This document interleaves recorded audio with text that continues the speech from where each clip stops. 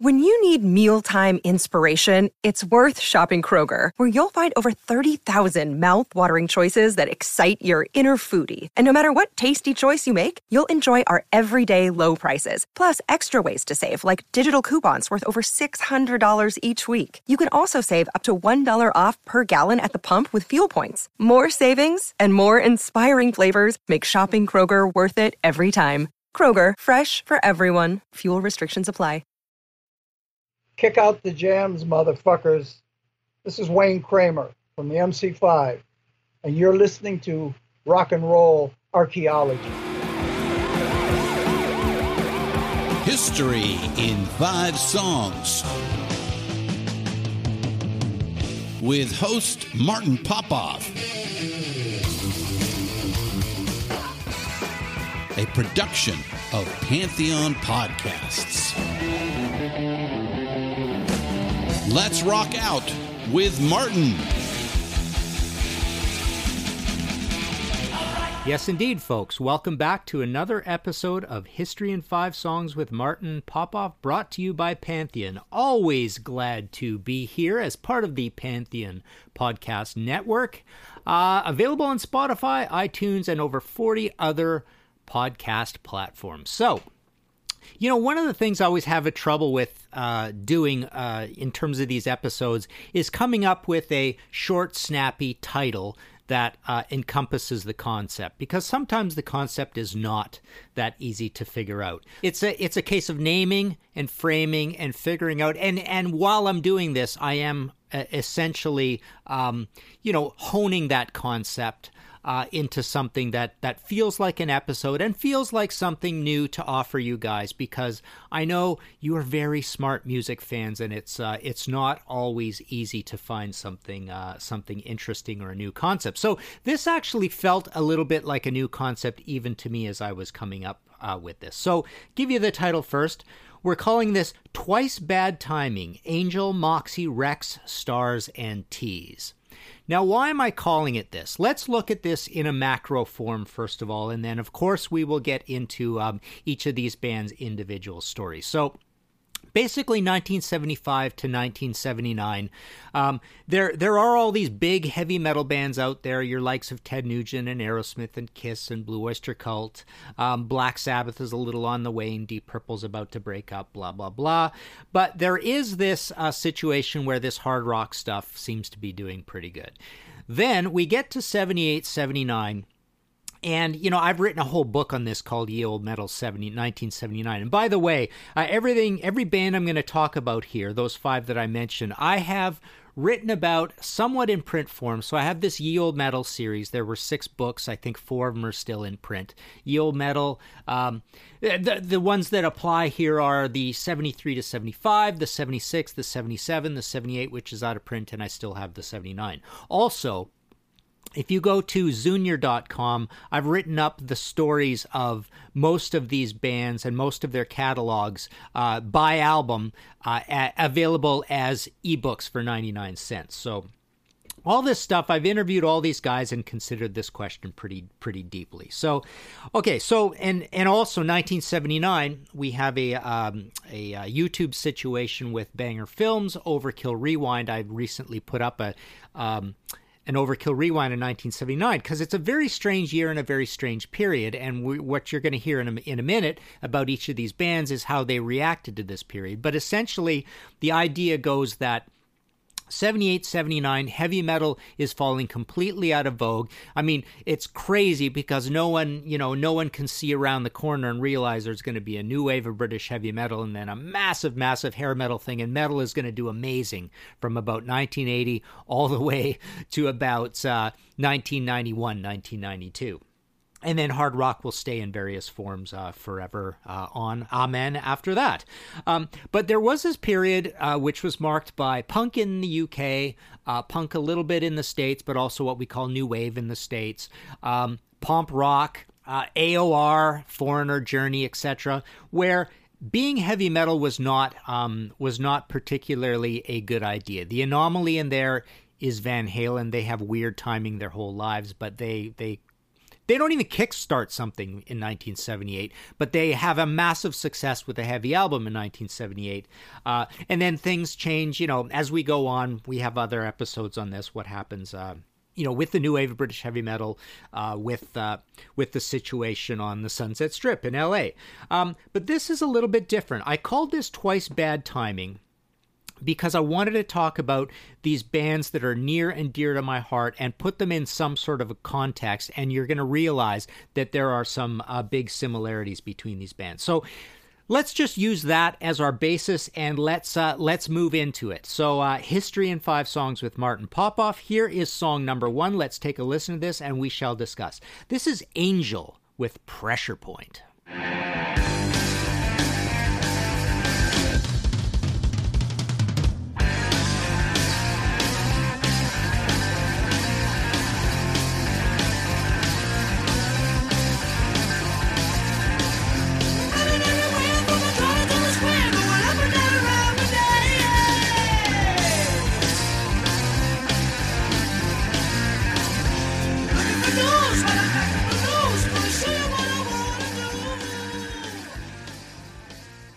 All right, so our first band, why am I calling this Twice Bad Timing? So I don't want to call it 3 times bad timing. I thought about this because it always feels that it's bad timing to be a heavy metal band.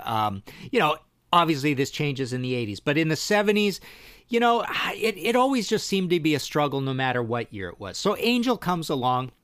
They're from Washington, D.C. They eventually move out to L.A., but They put out a magnificent album in a self-titled album, Angel 1975, and then they do this record that Pressure Point is from, Hell of a Band, in 1976. And, forget about Legs Diamond. That was another band I kind of wanted to try squeeze in here with a shoehorn. Forget about Legs Diamond being the American Deep Purple. Angel is truly the American Deep Purple. I mean, you get these honking, great keyboard sounds and synths, even a Rick Wakeman-ness out of Greg Giuffria. You get just this cool heaviness and surging drum and rhythm section. Everything sounds amazing on these 2 records in particular. They're my favorite Angel albums. So Angel and Hell of a Band. And what you just heard there was a great, great heavy metal song. So this is 1976. Like I say, it's not really bad timing because Aerosmith has Rocks in 1976, and Kiss has Destroyer, and Blue Oyster Cult's got Agents of Fortune. Ted Nugent is doing awesome with, his Free For All. Ted Nugent into Free For All into Cat Scratch Fever period. So it seems like a good time to be a band like Angel, right? Well, they don't sell so well. They can't get over. People like this idea. They're on Casablanca. They're the white antithesis to Kiss, which is black. So you've got your Oakland Raiders and your whatever football team you want to consider all dressed in white football team. But anyways. So Angel is around. They're sort of put up against Kiss as like the good guys versus bad guys thing, but it doesn't really go over, and they don't really do so well. So where is their first bad timing? So I guess you could say their first bad timing is this idea of going pop.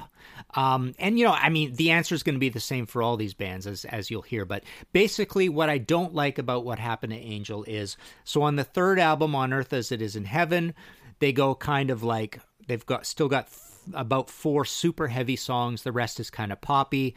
White Hot and Sinful are both poppy. We never liked them as kids, so we're into 78, 79, and that was it for Angel. So what is their second sense of bad timing?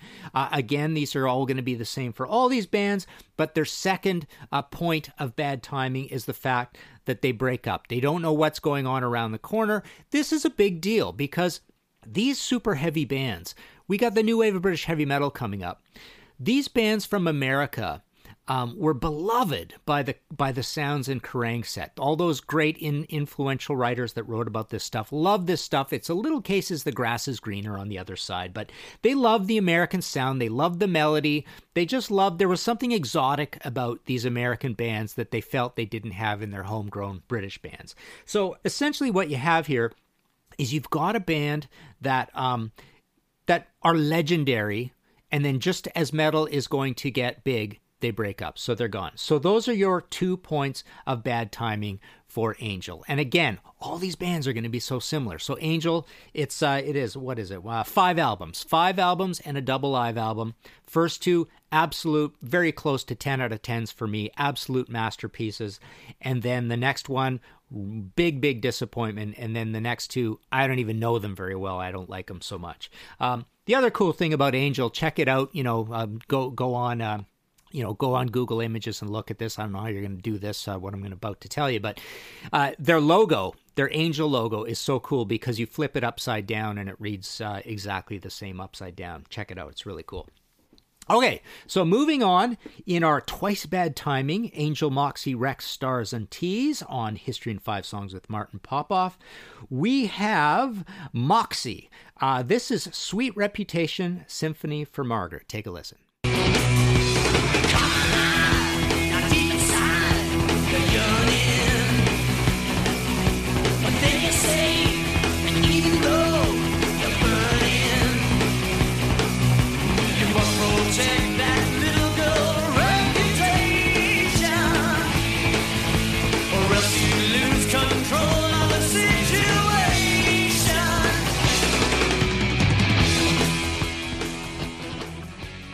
All right, so another kick-ass heavy song. Moxie are a Canadian band from Toronto.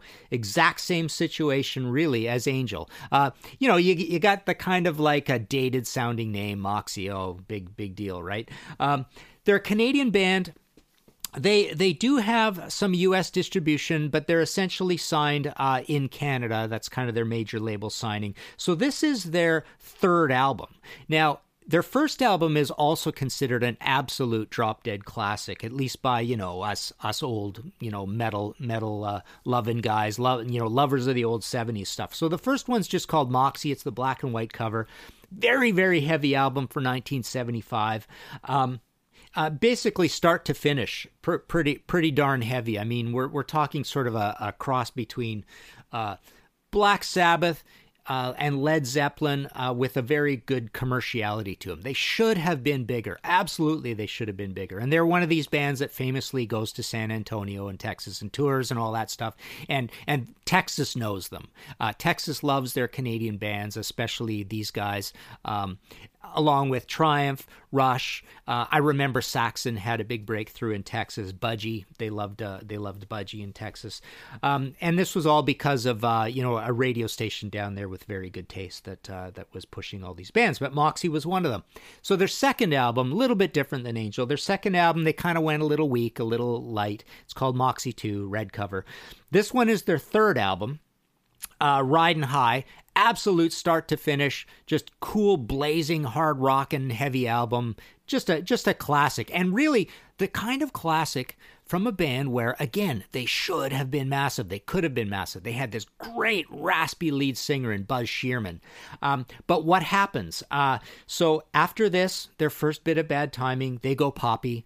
Under the Lights comes out in 1978. Buzz Shearman has left the band. They've got a guy by name of Mike Rizkowski in. Turns out he's Mike Reno, future of Loverboy, massive Canadian band from Vancouver.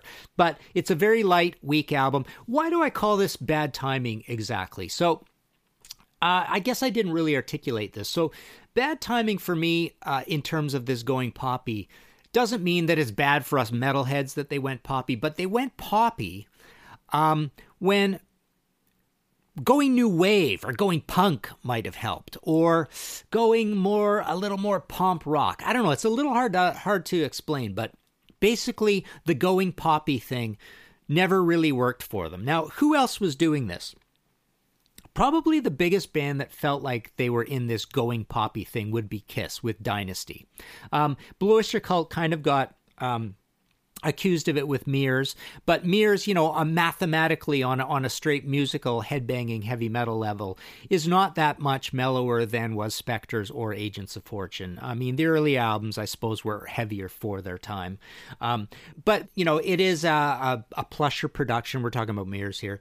It is a little happier, but Kiss is the big band that did this. Aerosmith didn't really go poppy. Ted Nugent didn't really go poppy, but these smaller bands, I suppose, maybe there's smaller, they're younger, they're easier to push around, they're less set in their ways. So maybe they kind of like easily, when the label said, you know what, you're going to lose your deal if you don't do something here because this is not working for you, we're not selling any records, they all go, okay, let's try something else. This heavy metal stuff isn't working for us. So there's Moxie.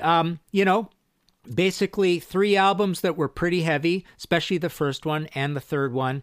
Then they do this. Then what is their second point of bad timing? Again, same thing. They break up. They just go away. And again, this is a band a little bit like Riot. Riot's a little bit of a funny story, but this is a band that could have been legends in the UK. Had they not broken up, had they kept Buzz Shearman and just went to the UK and lived there, toured the UK, toured Europe, they probably could have been a pretty big band. Or had they stuck around, muddled through these years and got into the hair band years, they might have done well. Now, I always say that, but the new wave of British heavy metal is one thing because it's time adjacent. But if you go up into the hair metal years, a lot of these bands, kids were kind of like on the ball enough to realize that these were a bunch of throwbacks to the 70s, and some of these bands might not have done well. So you never know. But again, their second point of bad timing, they broke up, they went away just as metal was getting big. Okay, let's take a short break, and we will be right back. When we dropped the first few episodes of Rock and Roll Archaeology into the feed 3.5 years ago, little did we know that this telling of rock and roll history would become a pantheon of rock and roll podcasts. Since many of you first joined us on our rock and roll exploration, the halls of the rock and roll pantheon have filled with shows like Deeper Digs in Rock, Rock and Roll Librarian, Muses, Art of Rock with Caution Friends, Real Rock with the Reverend Andy King, Miss Pamela's Pajama Party, Vinyl Snob, and more. We are proud of this one-of-a-kind approach to an audio magazine of high-quality shows. That is Pantheon, and thank you for your support. We couldn't have done it without you, our diggers who listen to all of our shows. And now, we are excited to let you know that every show available as part of Pantheon can be found in their own podcast feed to subscribe to in Apple Podcasts, Spotify, Stitcher, Google Play, or wherever you listen to your favorite podcasts. Remember to subscribe, rate, and review the shows you've come to love. We look forward to adding more shows to fill the halls here in our Pantheon of Rock and Roll, and find them all at pantheonpodcast.com. Keep up the rockin'. All right. Back again on History in 5 Songs with Martin Popoff. We are calling this episode Twice Bad Timing, Angel, Moxie, Rex, Stars, and Tease. Let's take a little listen to some music of our third band, and then we shall discuss. This is Rex with 7 Come 11. Give me a chance, give me a chance, give me one, give me a chance, one more try. Oh yeah. Oh, give me romance, give me something, give me romance, and make it mine. Oh mine.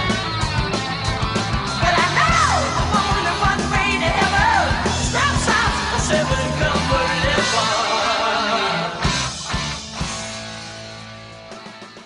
All right, so fond memories of this band.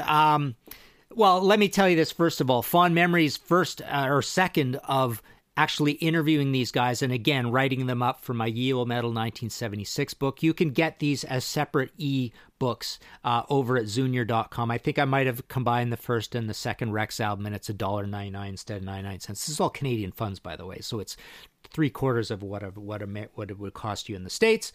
But yeah, all of these albums, all these bands I'm talking about, you can get as these cheap ebooks from Zunior.com if you want. So my first fond memory of Rex is my first major concert was, I'm from Trail, BC, so I went down to Spokane, Washington. Most of you have heard this story before, but went down to Spokane, Washington, and it was Rex, first band, Bebop Deluxe, second band, and we were there to see Ted Nugent on their Free For All tour, 1976. So Rex, Rex Smith is up there. He's doing backflips on stage, heavy band. I remember the day before or earlier in the day going and seeing like a full, beautiful display put up in one of the cool record stores, Spokane, had about 5 of them.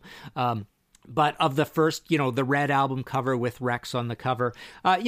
The other thing I love about doing this podcast is I get to feel a little bit like the proselytizing radio DJ or the guy writing books, which I am also, of course, who is turning people on to new music. And I'm constantly surprised at how many, old school heavy metal fans don't know some of these bands. So I'm glad to turn you on to some of this stuff. So the cool thing about Rex, very funny story. I mean, Rex Smith goes on to be kind of like a Pop-Tart, pop star for the young girls kind of thing. He does a few albums after Rex, and he also is in Pirates of Penzance, and I think he's a soap opera star. So he gets to move on in his career and do this other stuff that has nothing to do with heavy metal, nothing to do with music even. But I got to interview him for that EO Metal 1976, and what a great guy and great, full of stories. By the way, the brother of Michael Lee Smith from Stars, lead singer of Stars, who we're going to get to shortly. So the cool thing here is that the first record, they're on Epic. Columbia, they're produced by Jack Douglas. They basically sound like a young baby band version of Aerosmith on that first record. Good, heavy album, 1976. Second album is called Where Do We Go From Here? It's a little bit lighter, but the heavier songs are a little heavier. You heard one of the heavy ones in 7 Come 11. Their point of bad timing, a little bit different from these other bands. They only make these 2 heavy albums. Then they break up and Rex goes on to do that other stuff. So again, if these guys would have stuck around, Rex is a great looking guy. This band, they could have possibly been a massive, massive hair band had they stuck around that long. And again, they could have done well in the new wave of British heavy metal as well. So in the wake of metal getting big in 1980, breaking up is not a good idea. So, and in terms of the going poppy, technically it's not Rex anymore because Rex goes on to become Rex Smith. And he does, I think that first album might be called Forever. Anyways, he becomes a poppy guy, but the band breaks up. They only make these 2 classic albums, which again, sound like a baby version of Aerosmith or Ted Nugent. Check them out. They're both great albums. Okay. So, moving on in our History in 5 Songs with Martin Popoff, we're up to number 4. Let's take a listen to this first of all, and then we shall discuss. This is Stars with Violation.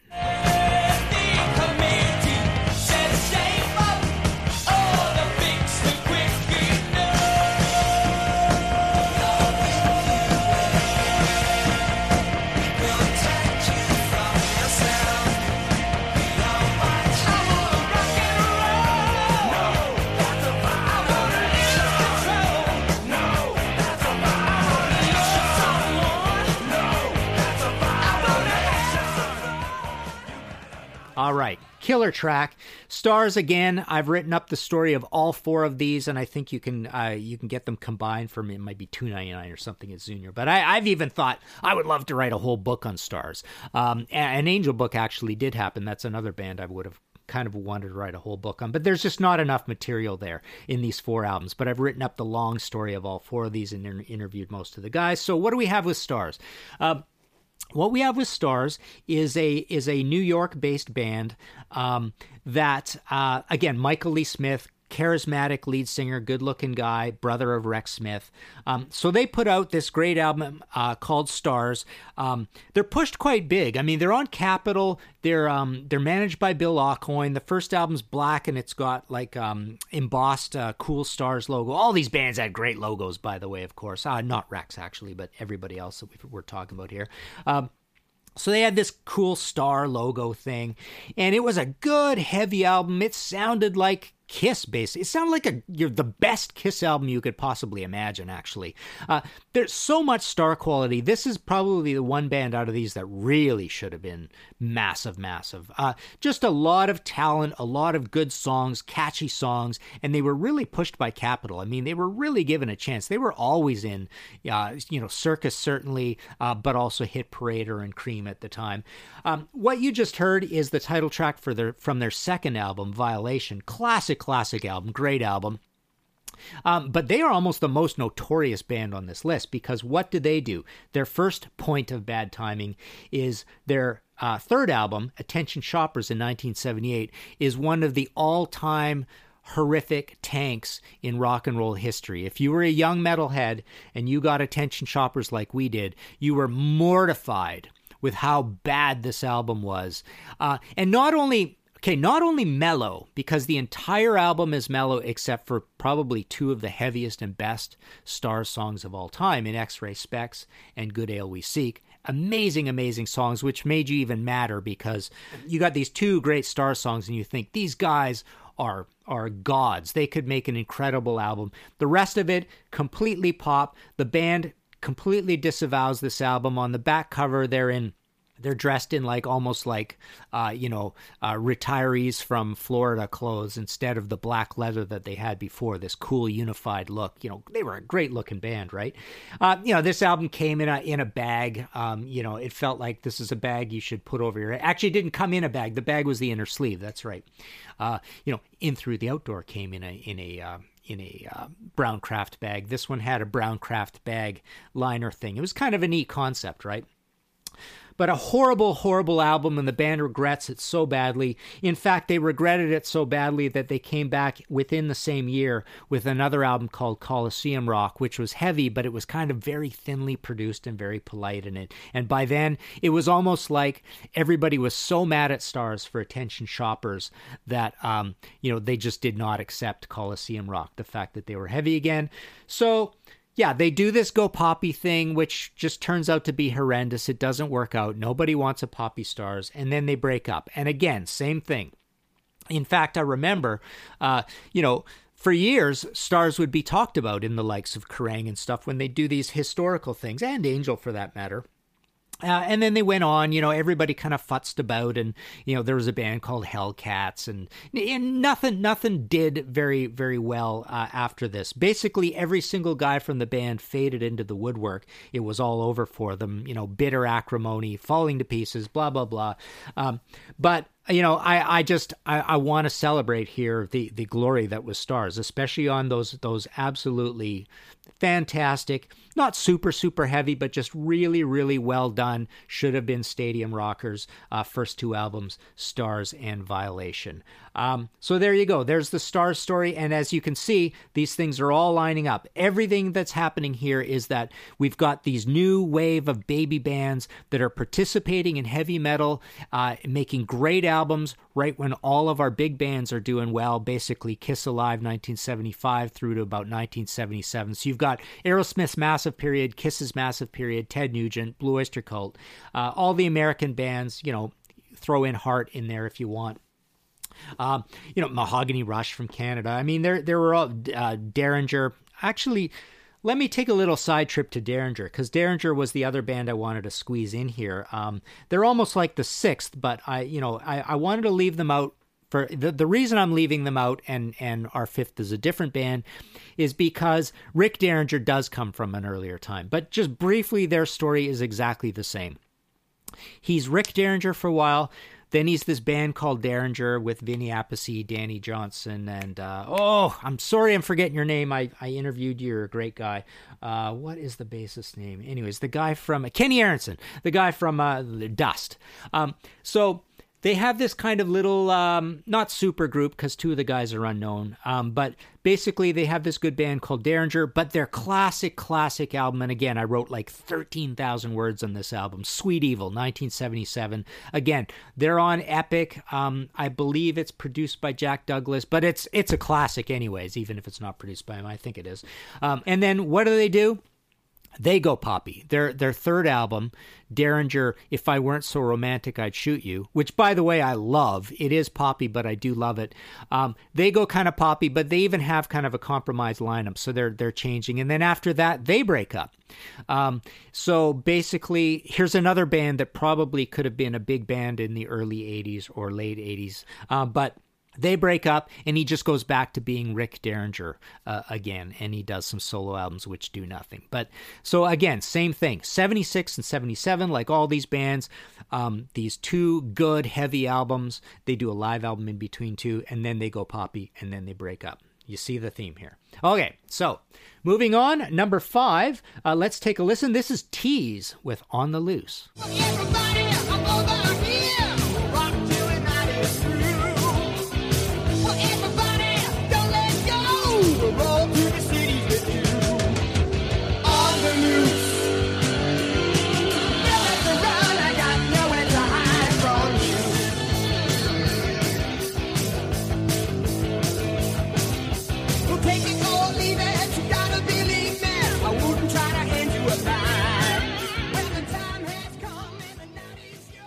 All right, so Tease, another Canadian band. Windsor, Ontario band. I believe they moved to Montreal for a while as well. I might be getting that confused with April Wine's move to Montreal, but I think they did. Anyways, they're a Windsor band, Windsor, Ontario, growing up on all that tough Detroit music. This On the Loose is from their second album called On the Loose. As you can tell, it's balls out crazy heavy metal. It's a great, great heavy song, and this is a great heavy album. And the first album, again, proselytizing. I love telling you people about great music. Their first album, just called Tease, on a small label in Canada. It literally was supposed to be their demo, but the label just kind of like brushed them aside and put it out and said, no, this is good enough to put out. And they were absolutely right. It sounds like a very expensive album. Their first album is one of the heaviest albums in all of Canada in the 1970s. Check it out. It's just called Tease Tease. It looks not heavy at all. It looks very glammy, actually. It looks almost like a Bay City Rollers album. But it's heavier even than On the Loose. So that's 77. Actually, I think it's 76. But On the Loose is 78. They go to Japan. They put out a live album called Tour of Japan, which is crazy heavy because it's a mix of all the best material from On the Loose and Tease. And then what do? What's their first point of bad timing? They go poppy. So Tease only has 2 more albums in them, One Night Stands and Body Shots. Both of them are kind of poppy. I've interviewed all the guys, and they lament this whole thing too, but they got pushed around by the labels who said this heavy metal stuff isn't selling. It's stupid. It's passé. New wave is where it's at. Get some new clothes, cut your hair, write us some kind of new wavy songs. And that's kind of what happened over the course of these 2 albums, especially on Body Shots. And then they break up. So again, same sort of thing. This is a band that could have been one of these legendary From Away bands. You know, if I'm telling you that these guys, these great writers in the UK loved American bands, well, they loved Canadian bands even more. I don't know if it has anything to do with being from the Commonwealth or even that it's just a more exotic country or whatever. But they loved Tease, they loved Moxie, Triumph, Rush, April Wine. But here you go. Exact same story. Couple of super heavy albums, and then the demise, the poppy demise. They go down. One Night Stands, it's got a couple heavy songs on it. Body Shots, not very heavy at all. They are gone. So that's it. So there you go. You know, I just wanted to mention one other band I sort of wanted to think about squeezing into this thing was Legs Diamond, more so because they feel like these other bands and they were about the same, you know, no fame level, and the same timeline, but they didn't really do the go poppy thing, I suppose. Their first 2 albums are absolutely heavy classics. Diamond is a Hard Rock, Legs Diamond and A Diamond is a Hard Rock. So 70, I think they're both 77 actually, early 77, late 77. Their 79 album is called Firepower. It's a little poppier, but it also has some heavy songs on it, but it doesn't really go pop. But then they break up, or at least they kind of go underground. They sort of try to resurface during the hair band years, but it doesn't work out for them. So they're kind of the same thing. And amusingly, I mean, I might want to do a whole episode on this band, but another crazy situation is Ram Jam. I don't want to go too into them because I've talked so fast and so long I'm about to pass out at this point. But Ram Jam are the exact opposite. They do their sort of like Foghat album first, and then they do a crazy heavy album in Ram and Portrait of the Artist as a Young Ram, which is one of the heaviest albums out of all the United States in the 70s. You got to check that one out. So they don't fit our little story so much. But as you notice, all 5 of these bands did essentially the same thing. They all started heavy. They all went poppy. It didn't work. They broke up. Okay, there you go. We will conclude this episode there. Give me your comments. We've got a whole Facebook page for History in 5 Songs with Martin Popoff. You can email me at martinp@inforamp.net. You can check out all my books at martinpopoff.com. The latest ones are the Rainbow one and the couple of Iron Maiden ones. A couple of Judas Priest ones still available as well. Those are all within the last year or so. And that's it. Hope you like this episode. Comment. Please join up our Facebook page, Twitter as well. But yeah, you can email me at or Facebook me at my regular page as well, or email at martinp@inforamp.net. Go listen to some of these unsung cool 70s bands and dream about what could have been. Find all of our shows, notes, social, and links at www.pantheonpodcast.com or wherever you listen to great podcasts. All songs can be found for purchase on iTunes, Spotify, or Google Play. Please purchase these great and important tracks. Find us on Facebook at the RNRAP. We are on Instagram at RNR Archaeology. Tweet us at RNR Archaeology.